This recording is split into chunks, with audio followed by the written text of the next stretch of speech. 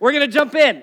If you have a Bible, go to 1 Corinthians chapter 9. 1 Corinthians chapter 9 is where we're going to be. Last weekend, I had the privilege of visiting one of our sister churches, 2,600 miles away, clear out in Sacramento, California. It was super fun.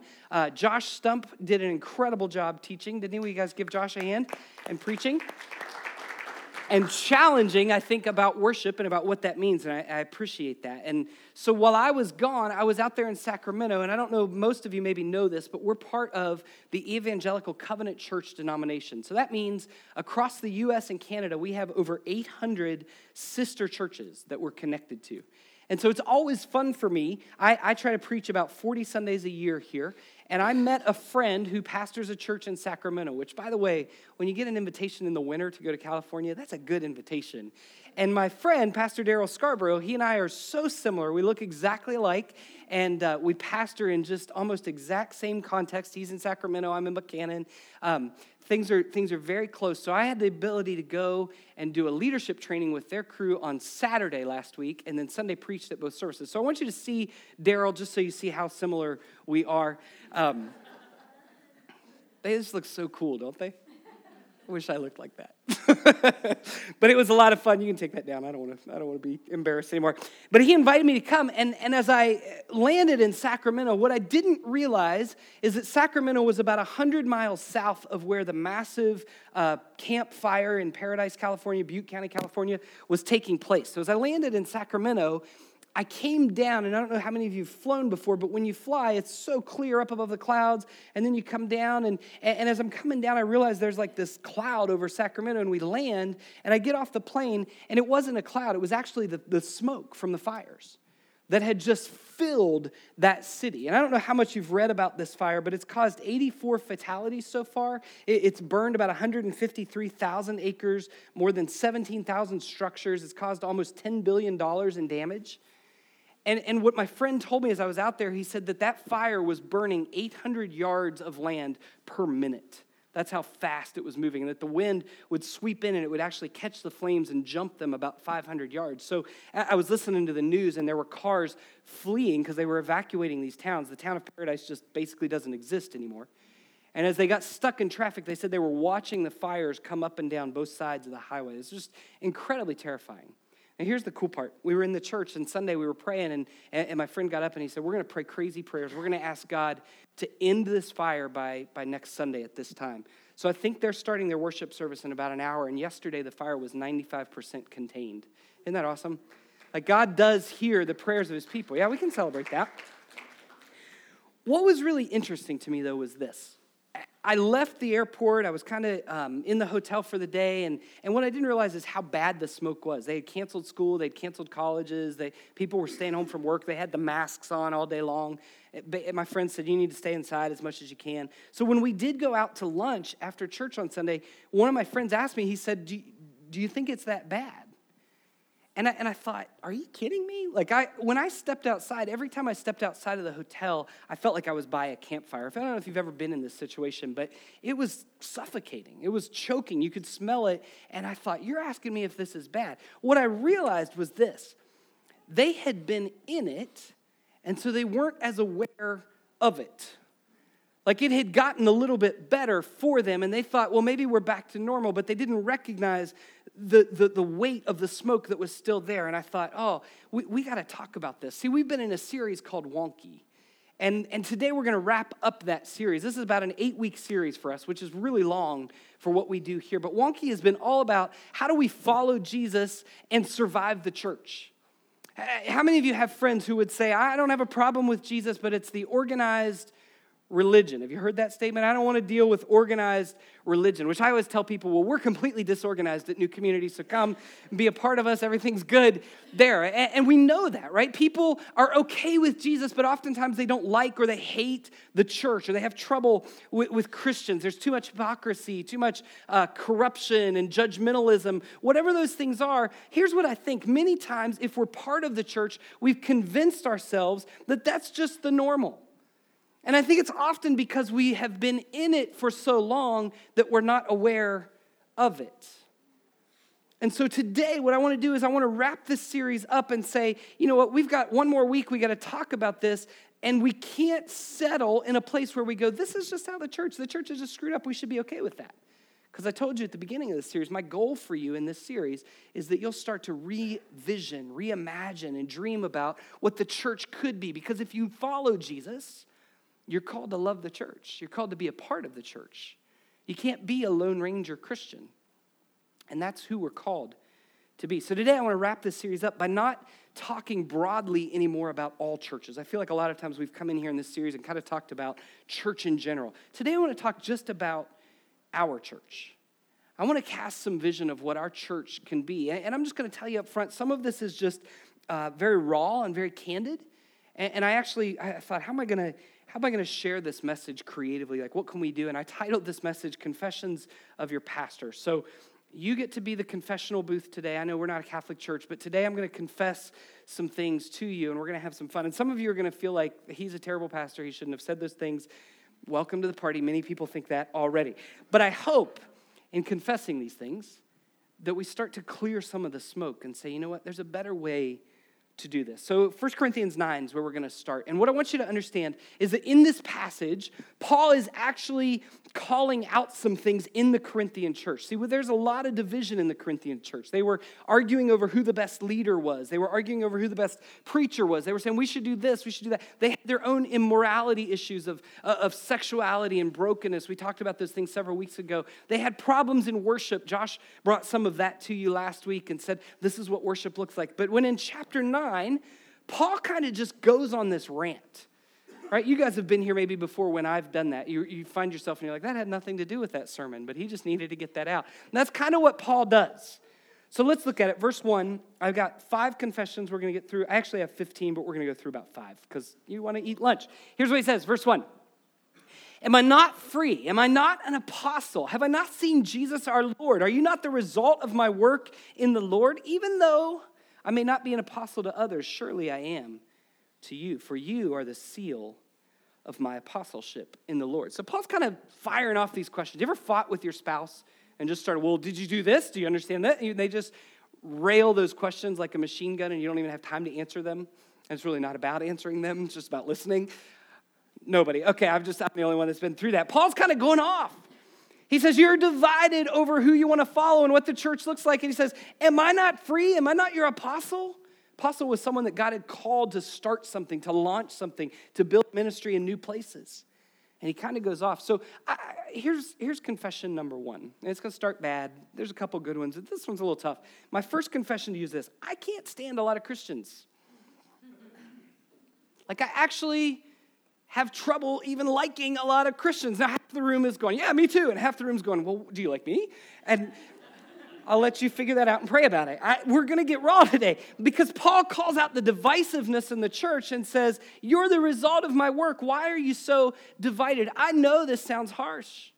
I can't stand a lot of Christians, but it's real and it's true. The truth is that I believe I'm called to the church vocationally. That's what I think God put in my heart and my gifts to do. But I want you to know it's hard to like Christians at times. Here's why.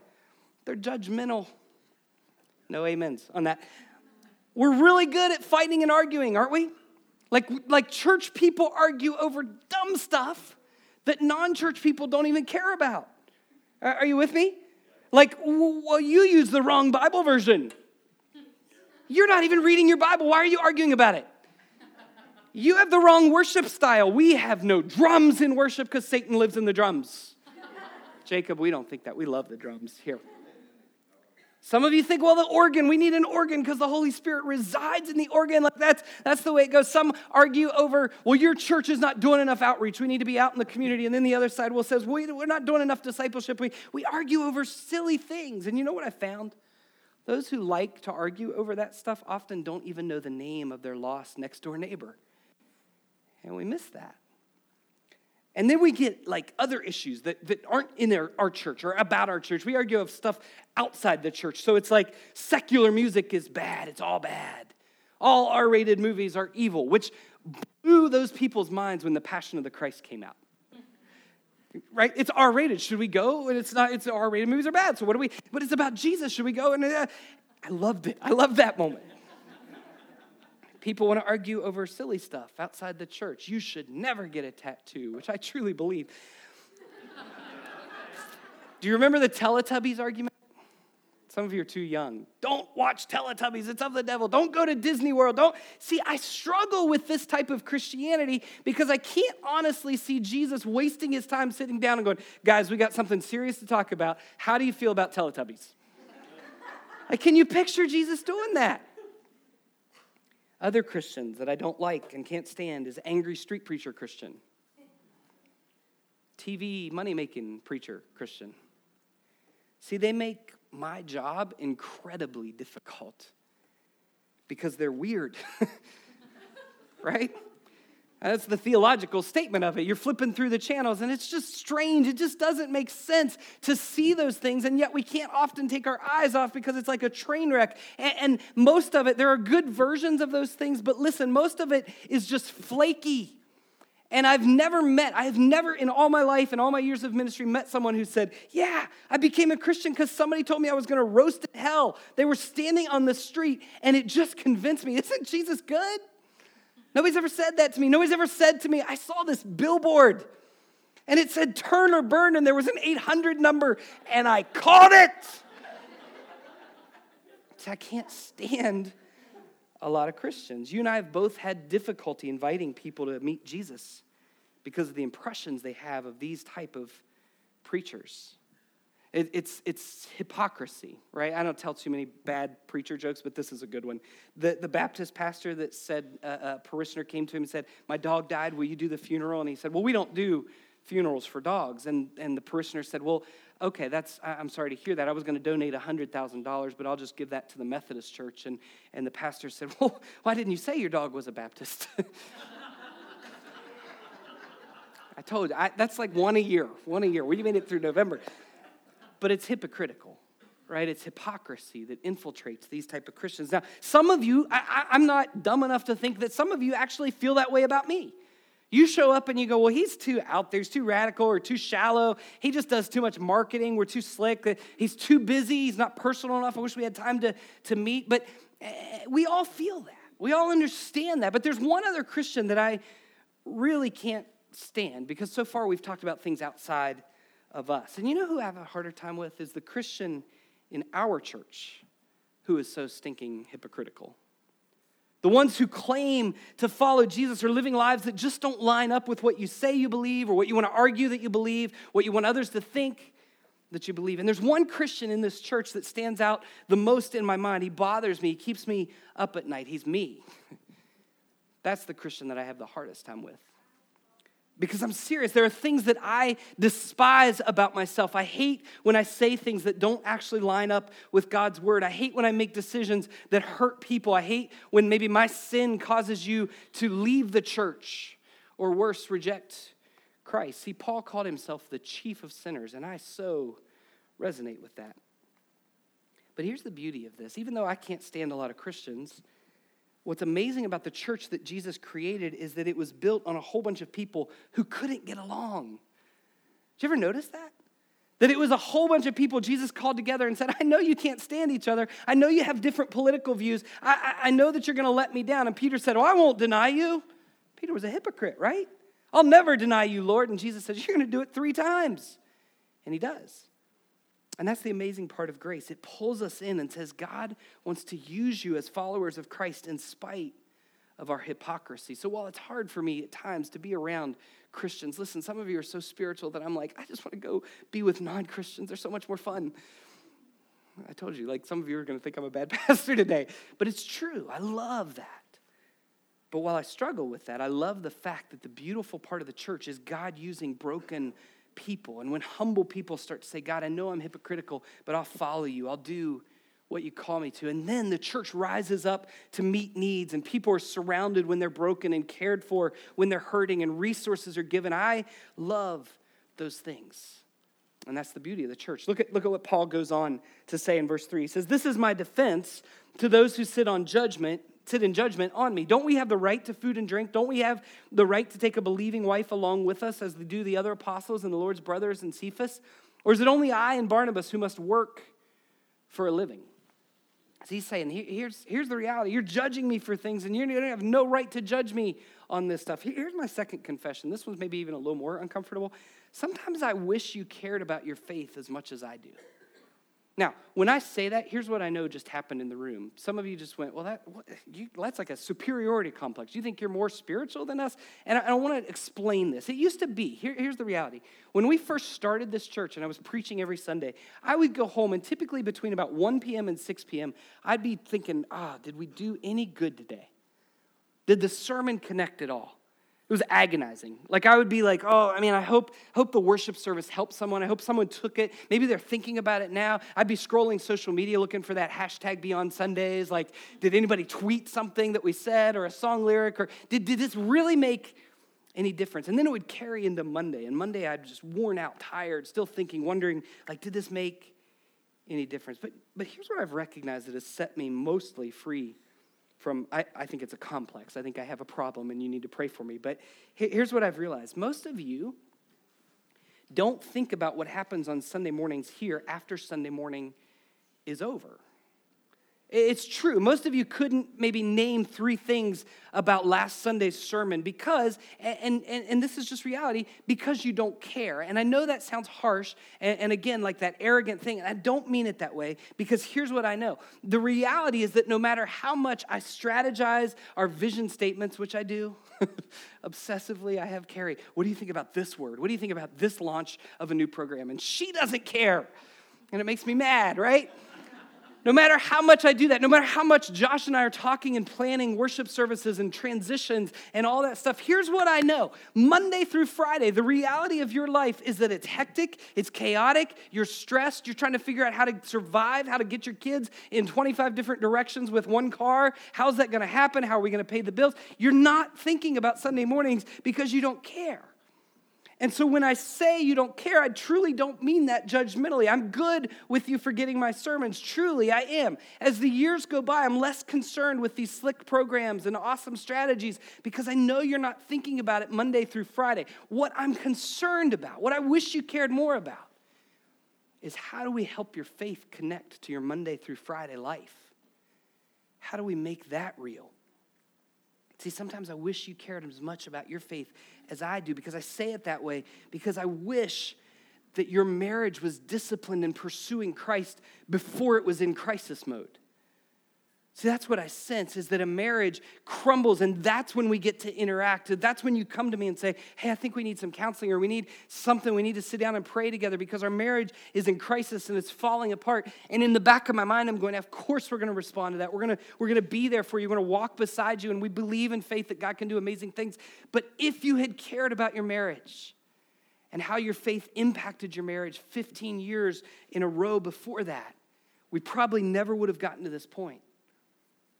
I wish that when your son or your daughter turns 17 and they go off the rails and you don't know what's going to happen and they're fighting emotional issues or drug issues, addiction issues, they're walking through those things and you come to me and you go, man, we don't know what to do. We need help. We need counseling. And I'll be there and we will be there as a church. We're going to continue to walk beside you in those things. But I wish when that child, that son or that daughter was 2 years old, you'd said, you know what? Kidstown is just as important as sports.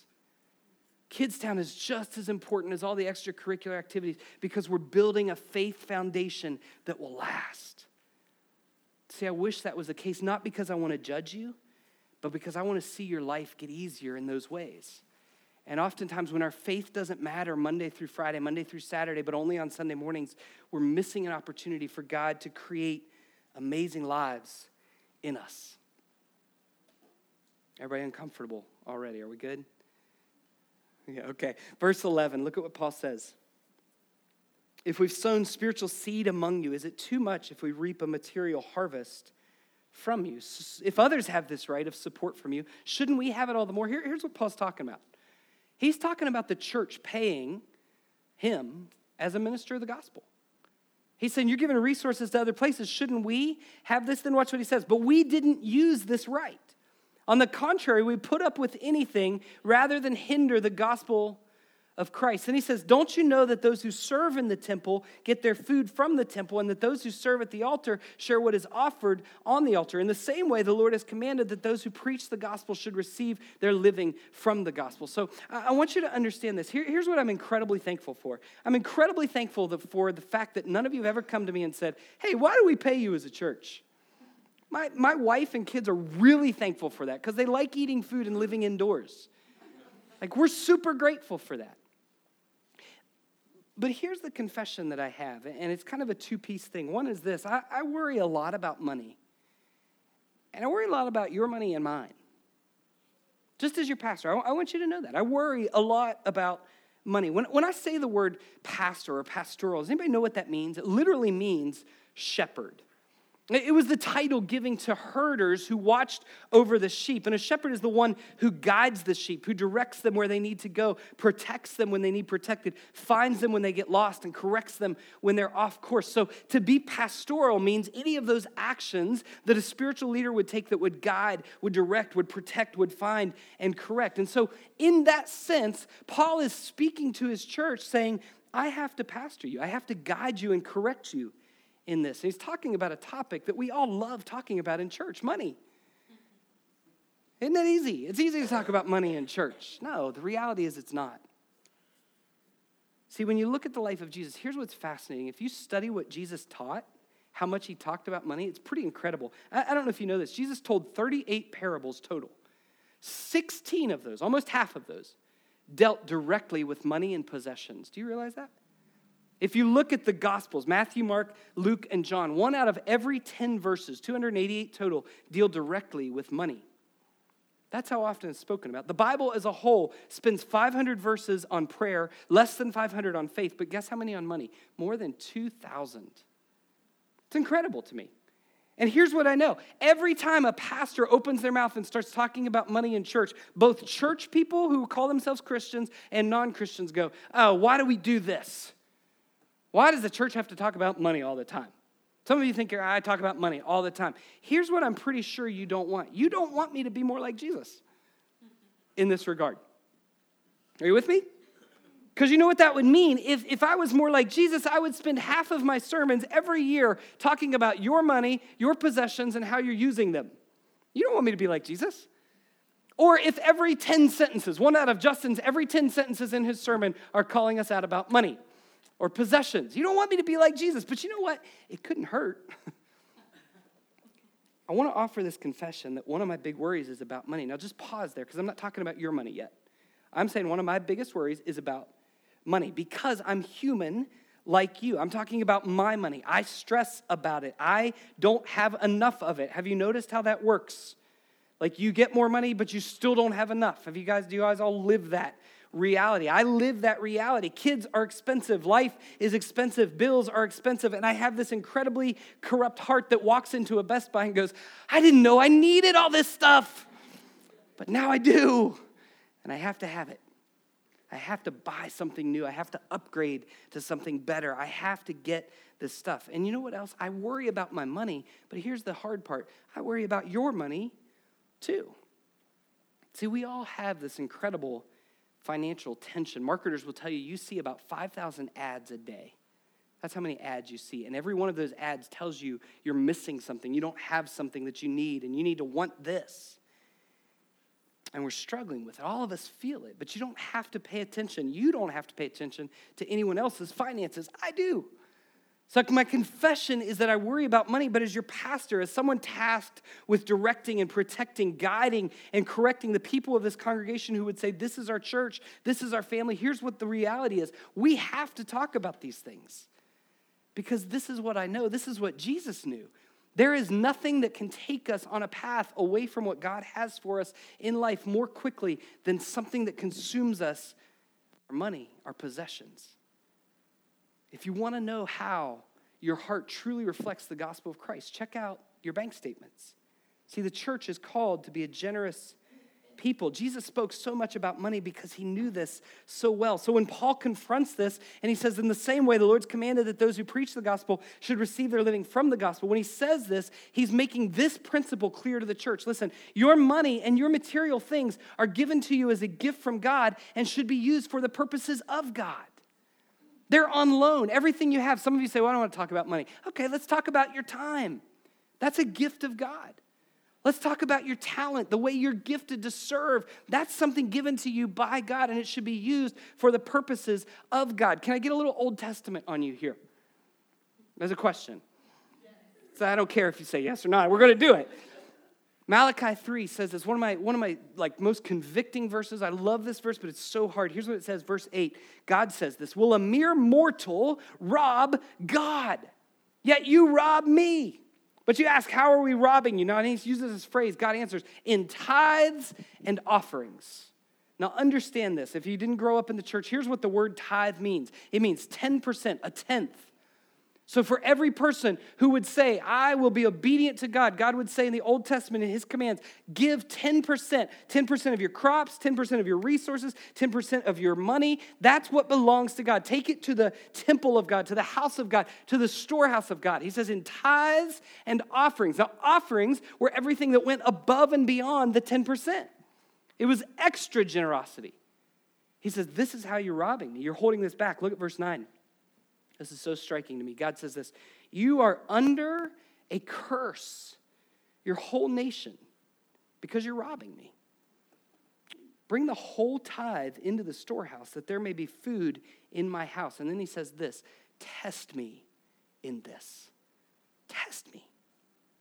And see if I will not throw open the floodgates of heaven and pour out so much blessing that there will not be room enough to store it. Now listen, church, I'm not a prosperity preacher. I will never stand here and say, if you give to God, God will richly bless you. But I will say, God calls us out to say, in one of the only places he ever says it in Scripture, test me.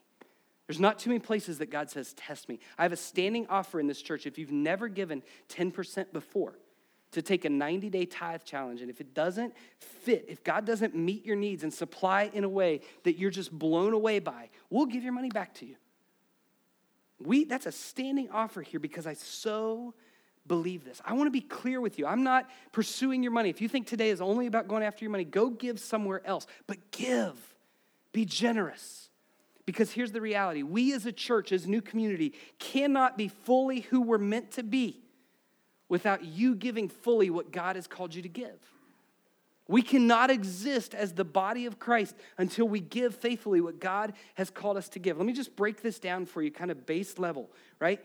Our budget right now, as a church, some of you, this is like news to you, right? But here's what we need. For our budget to come into existence as a reality, and we're behind this year, but our budget needs about $3,000 in offerings per week. That's about what we need.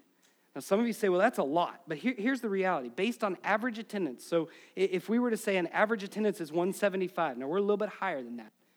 But if that was our average attendance, that means that if you gave $17 per person per week, that we would hit that budget, no problem. Okay? That's kind of what we are. Now, here's what I know. Some of you can't do that, and I get it. Right? Please, don't hear this as guilt. I don't want you giving what you don't have. I want you to keep the lights on in your house. That's really important to me. But what I will say is your first step towards financial freedom and generosity may be fighting like mad to get out of debt.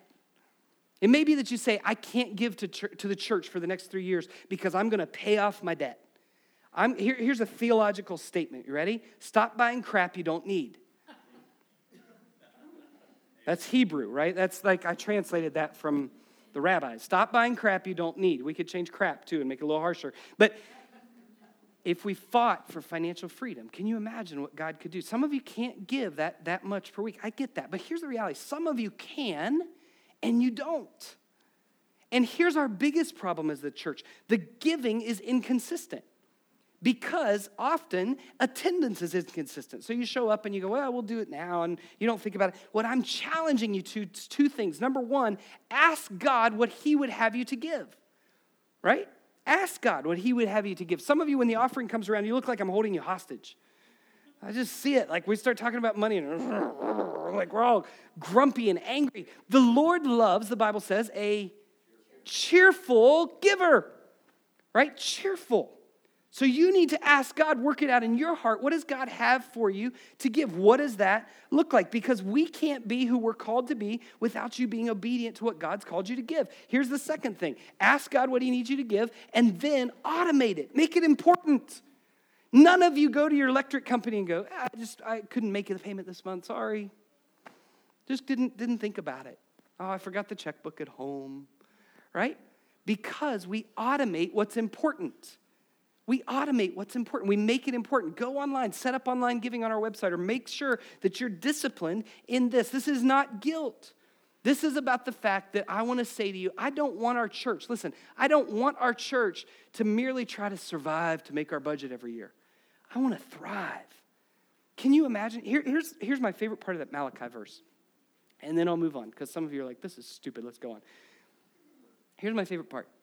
God says, test me and see if I don't throw open the floodgates, because the storehouse is full. See, what they would do is they would bring 10% of their crops and they would store it in the house of God so that anybody who was in need, watch this, anybody who was in need would come and say, we don't have it, we can't. And the church, the house of God could say, look, we are rich. We are full, and we can pour out blessings on you. You know what the hardest phone call I get every week, or Sarah Campbell, who's our admin, gets every single week? The hardest call is somebody who calls in and says, hey, we can't pay our electric bill. We don't have food. Is there any way you can help us? And the hardest call is that, because we have to say, no, we just don't have it right now. But friends, if we as a church gave faithfully what God has called us to give, we would bless this community in ways that would win people to Jesus. I don't want you to miss that. This isn't about, I would love to get in a bigger building, but this isn't about that. This is about throwing open the blessings of God on a people in need. Amen? Anybody amen that? A couple of you. Paul goes on. By the way, December 9th, we're going to have Hope Sunday. I love Hope Sunday. Hope Sunday is when we go after all your money. We take a second offering. And here's what we do with that second offering. We give it away. And next week, I'm going to share details of what we're going to be doing, how we're going to bless people with money for mission. But just be preparing. You're already preparing your Christmas list. You're preparing your shopping. You're going to go. Here's what I know. I thought I was done with this point. I'm not. Okay? God said say something different. I'm going to be obedient. Okay. The next 30 days, most of you in this room are going to spend in a way that puts you in financial bondage that will not end until next December when you do it to yourself again. That is not freedom. Freedom in Christ says we will stop buying crap we don't need, and we'll ask God what he wants with our money. You want to grow spiritually this year? Take a step of financial freedom. Let's go on. Paul, verse 15, he says, but I've not used any of these rights.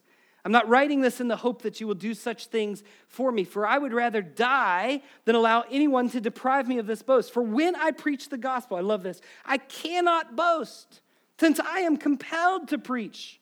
Woe to me if I do not preach the gospel. Here's the good confession. This is the one you're going to like. I absolutely love telling the story of Jesus to you. That's my confession. I love what I get to do. This job that I have, the best part of this job is prepping and planning and telling the story of Jesus, because I am compelled to preach. I put this sermon together late last night. I kind of ran out of time because I was practicing the spiritual discipline of looking for deer and eating a lot of food, and I just ran out of time. But you know what? I sat down, I started to write this message, and I came to life like I do every week, going, God, just let these words be what you want them to be. I can't wait to show up. I can't wait to be here and preach this and share this, because here's what I know. The story of Jesus, if you listen to it, if you soak in it, if you let it sit in your heart in a way that you're not just here on Sundays going, oh, good message, let's keep going. But if you actually absorb it, it will transform everything about you. It will change your entire life. N.T. Wright, the theologian, says, when we learn to read the story of Jesus and see it as the story of the love of God doing for us what we could not do for ourselves, that insight produces again and again a sense of astonished gratitude. And I love that. I feel that astonished gratitude that I get to stand here and proclaim the word of God to you. Here's why I want that story to captivate you. Verse 19. Paul says, though I'm free and belong to no one, I've made myself a slave to everyone to win as many as possible. To the Jews, I became like a Jew to win the Jews. To those under the law, I became like one under the law to win those under the law. Verse 21, to those not having the law, I became like one not having the law so as to win those not having the law. Verse 22, to the weak I became weak to win the weak. I've become all things to all people so that by all possible means I might save some. And I do all this for the sake of the gospel, that I may share in its blessings. So here's the final confession. And like all the others, it may surprise you until you hear the heart behind it, but here it is. Here's the first part. I want our church to be huge. Okay? And you guys are like, that's really self-centered, arrogant. Here's why I want our church to be huge.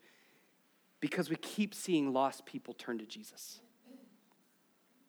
I don't want our church to be huge because we got all the angry Christians at the other churches. You know what I'm talking about? The gypsies.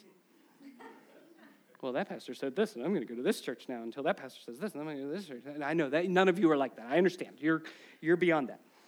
But I want our church to be huge because we keep seeing people turn to Christ. I want there to be an energy in this room that you say, we can't wait to see who's going to meet Jesus this week. I was in this church in Sacramento last week. Here's where their services are at 9 and 11. Here's what that means. At 8:30, their church is in the room, and they're praying out loud together until 9:15. It's incredible. 45 minutes every week, they're gathering, they're praying, they're meeting together, they're asking God to intercede, they're asking God to show up, they're asking for revival, and people are walking in the room going, what is going on here? And they're seeing people come to Christ. I want that energy. I want us to grow because people are turning to Jesus. This was so interesting to me. I hadn't looked at this in a long time, and I don't have any maybe conclusions about this, but I just think it's interesting. In 2016, our average total attendance was 226 people. Okay, that's what we saw on a typical Sunday. 2017, we declined to 216 people. 2018, this year so far, we're at 196. So here's what that tells me. As a church, we're dying. The past 3 years, we've declined. Now, I hope you don't hear any anxiety in that, but I think there's some reasons. I think there's probably stuff we could learn from that. I think our building is an incredible limitation. I think we don't have handicapped access. It's cold in the winter. I think we're running out of space for our kids in middle school. If you haven't gone down there during the service, sneak out sometime and go look. We're running out of space. We have an incredible limitation. But you know what else I think? And I was trying to factor, you know how dogs, like every year they age at 7 years in real life? Which doesn't make sense to me, but that seems to be the case. I was thinking, like, how does a church age? Is 1 year 7 years? Is 1 year 2 years? Like, what does that look like? Because here's what I think. I think our church is 6 years old, but I actually think we're more like a 13 or 14-year-old. I think we're kind of a middle schooler. Like, I kind of think that's what our church is right now. And here's why I say that. I think as a whole church, and I'm not casting judgment, I'm just telling you this is what I feel as the culture of our church right now. Think 13 and 14-year-olds. This is what I think, right? I live with a 13-year-old. This is kind of what I think. As a church, we've gotten a little bit like,